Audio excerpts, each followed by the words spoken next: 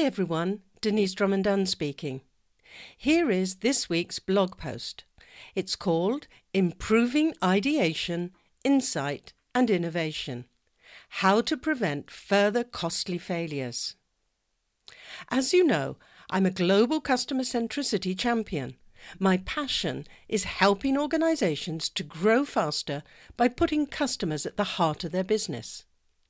One of the most frequent requests that I get is to help in improving ideation and innovation. This is by far the most common area that my clients struggle with. Is it a challenge for you too?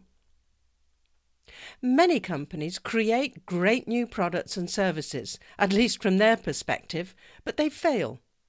They then ask if I can help them to identify to whom they should be selling. Of course, I do help them, but I also suggest that next time it would be better if they called me before they started innovating. In a failure situation, it's almost always due to an outdated innovation process in which the customer has not been involved. I know it can be difficult to innovate in this new age of technology, but it remains vital for growth. This is why I was recently invited to run a couple of workshops on improving ideation and innovation, as well as to speak at about 3 different universities in Beijing and Shanghai. China is an innovation hothouse. It joined the top 25 most innovative countries in the WIPO Global Innovation Index for the first time this year. This is because they no longer rely on cost-effective manufacturing alone. They also apply for more patents than the next 2 countries, the United States and Japan, combined. This clearly shows that China is improving innovation as well as their ideation process. But they know they must do even more. To become a truly competitive nation, they have to better understand their customers, especially their growing middle and higher income residents who continue to prefer primarily imported Western brands. So let me share with you a few of the ideas that I spoke about during my visit. They may just save you too from more costly failures in the future. Innovation is essential. Switzerland continues to lead the world in innovation, at least according to the same WIPO GII study. It was therefore a privilege for me to be invited to help China corporations and academics by proposing a new way for them to innovate. Now, most companies innovate from a technical and skill-based foundation. It doesn't usually work very well, if at all. In fact, according to Nielsen, IRI, Fortune, and many others, it's estimated that between 85 and 95% of new consumer products in the US fail. And in Europe, it's just as bad, with only 25% of new consumer products still on the shelf just 12 months after launch, and less than half that number by the end of the second year. With such disastrous results, you might wonder why companies continue to innovate at all. Well, there are 3 main reasons why they do. Firstly, it keeps brands fresh. Brands which innovate have something new to share with current and potential clients. We've come to expect it. What excites today is normal tomorrow and then just boring after that. We've gotten accustomed to regular updates and constant new choices. Secondly, it encourages switching. If brands and options remain the same, people would only switch if they became dissatisfied and the cost of switching was low. Since product performances are so similar in many categories today, new variants and offers suggest differentiation. The brand appears more vibrant and people like that. The third reason is that it revives brands through excitement and buzz. In today's connected world, this is vital. People learn about brands as much from friends and family as through advertising, and they trust the former more than the latter, even if some of these friends are virtual ones they've never met. According to Nielsen's report, Global Trust in Advertising, more than 8 out of 10 global respondents say they trust the recommendations of friends and families, and 2/3 others' opinions posted online. It's time to renovate your innovation process. It still surprises me that companies continue to use their same innovation process when their failure rate is so high. It often looks something like a funnel. Is that what yours looks like? In fact, is your process a funnel? If so, then you're facing at least 2 problems. First of all, that it is a funnel. This process is linear, with a beginning and an end. It assumes that there's only one winner from all the ideation and brainstorming that you do.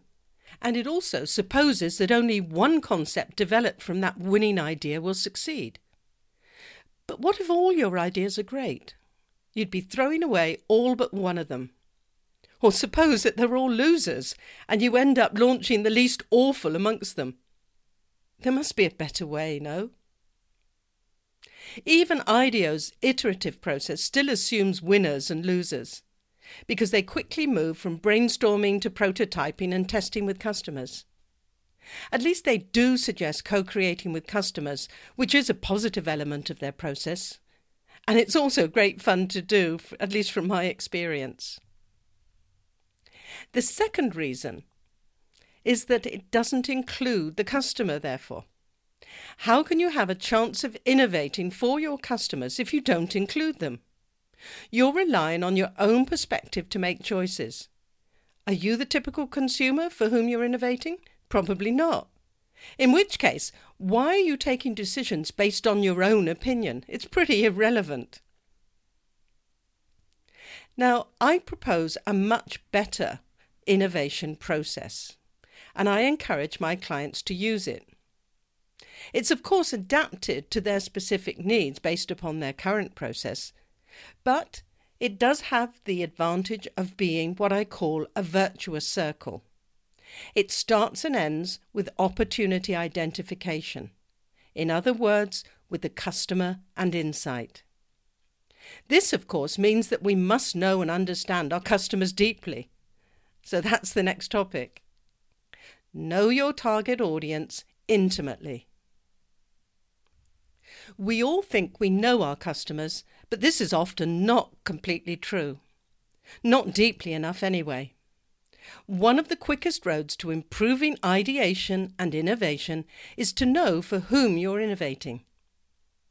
The first thing I ask my clients to complete is my infamous 4W template of the who, what, where and why of their target audience. Oftentimes they struggle with the last W, the why. Now, if you want to try it for yourself and you still haven't tried my 4W template, then check out the post, How Well Do You Know Your Customers? Can you answer these 12 questions? Even with the template filled, you still have to go further. Optimal understanding comes from regular connection. Our customers are changing fast, so we need to keep our finger on the pulse of the market. Yesterday's information is no use to manage today's brands or innovate for tomorrow.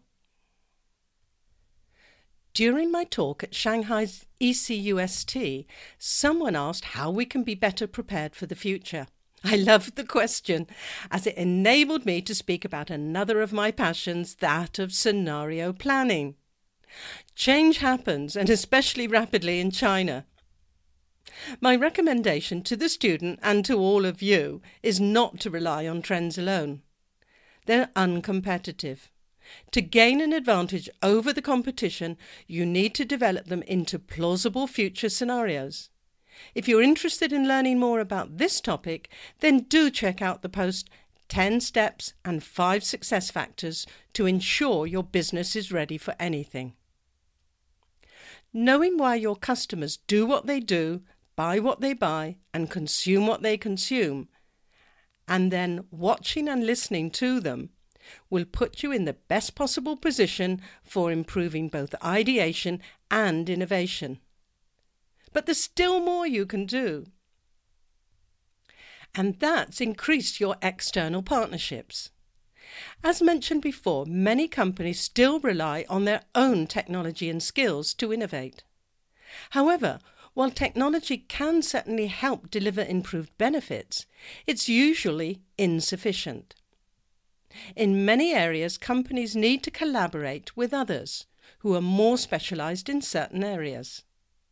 Joint ventures and partnerships are useful for developing new products and services more quickly. You don't need to build the needed skills internally, and you can rely on the immediate support of external experts. Now, whether you team up with another organisation or a university, it's up to you, as long as you recognise the support that you really need. If you rely exclusively on your internal knowledge for improving ideation and innovation, you're unlikely to find those breakthrough ideas that most of us are searching for. Now, there are many examples of large consumer goods companies partnering with external experts. The laboratoire Innovate was a joint venture in nutritional cosmetics between L'Oréal and Nestlé, although the relationship ended in 2015. Nestlé has also created Cereal Partners Worldwide as a joint venture with General Mills and Beverage Partners Worldwide with Coca-Cola. Procter & Gamble and Teva Pharmaceutical Industries announced the creation of a joint venture in consumer healthcare in 2011. The newly named PGT Healthcare Partnership with President Tom Finn has since negotiated tens of joint ventures, partnerships and strategic alliances, so we can expect a lot more from them going forward. Expand your business model. Another external lever from which more and more companies are benefiting today is a change in their business model. Take the food industry. It's moving more and more into health and wellness and could become a direct competitor to the pharmaceutical industry as it develops more nutraceuticals. Pharma, on the other hand, is moving from sickness to wellness, from treatments to prevention. Or what about telecom? They now make almost as much money selling geolocalization data as they do from providing communication services. Or how about Google moving into cars, solar panels, and most recently into travel with its Trips app? Through the analysis of their customer searches, Google can identify those of us who are looking to travel, those interested in buying a new car, or in using taxi services. Google knows more about us today than we know ourselves, and that's both exciting and frightening. Work with emotional benefits, not just functional ones. Companies which succeed at innovation know that it's the emotional benefits of their products or services that really matters, often more so than even the functional ones. Apple used to be a great innovator. In the past few years, I feel they've been relying too much on their technical expertise. The recent launch of the iPhone 7 and the new MacBook Pro were both less successful than their previous launches. Now, while neither are true flops, they failed to ignite excitement in their potential customers. There have been numerous posts on why Apple is failing at innovating today.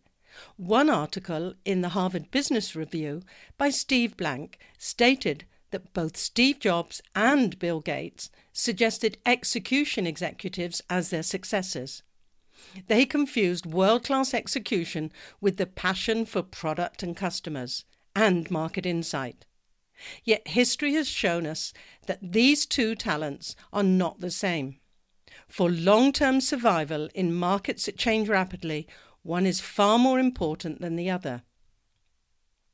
Another article in Business Insider by Julie Bort concludes by saying Microsoft is now officially more innovative than Apple. And that was based just on tweets of the event. But Microsoft too failed when Bill Gates handed the company leadership over to Steve Ballmer.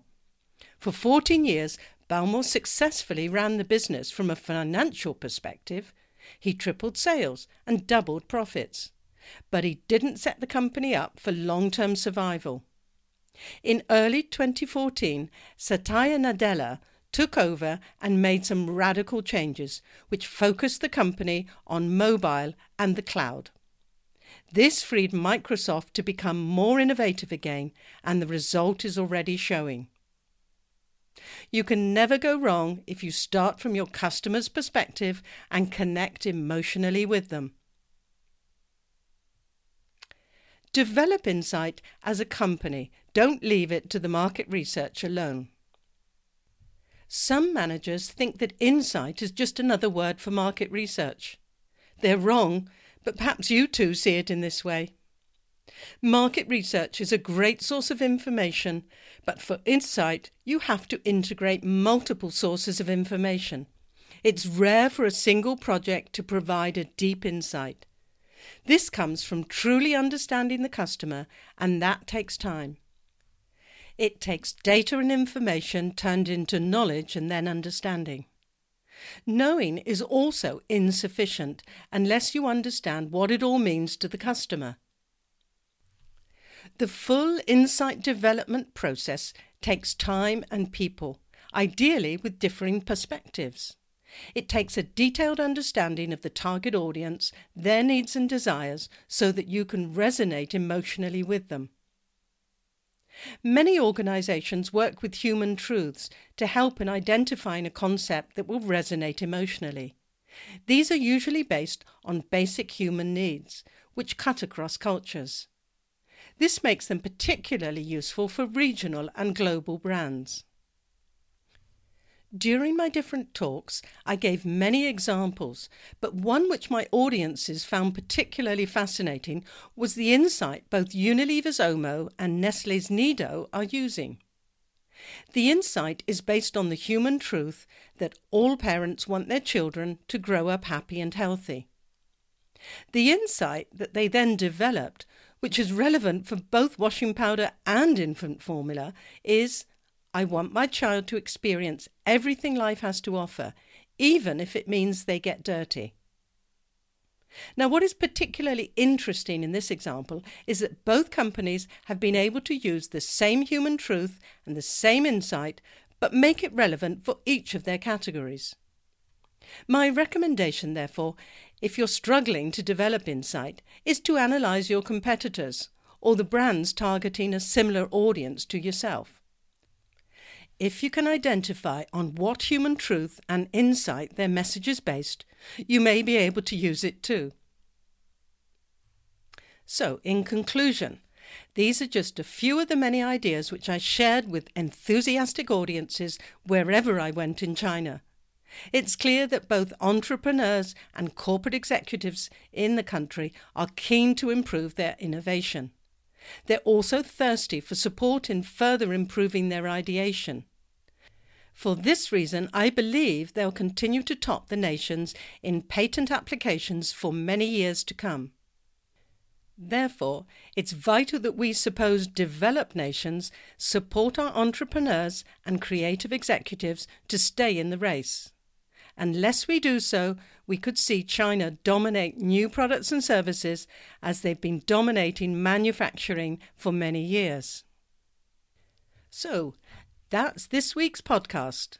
What do you think? I'd love to hear your thoughts on the race for innovation and ideation. Just pop along to the C3 Centricity blog and leave a comment, please.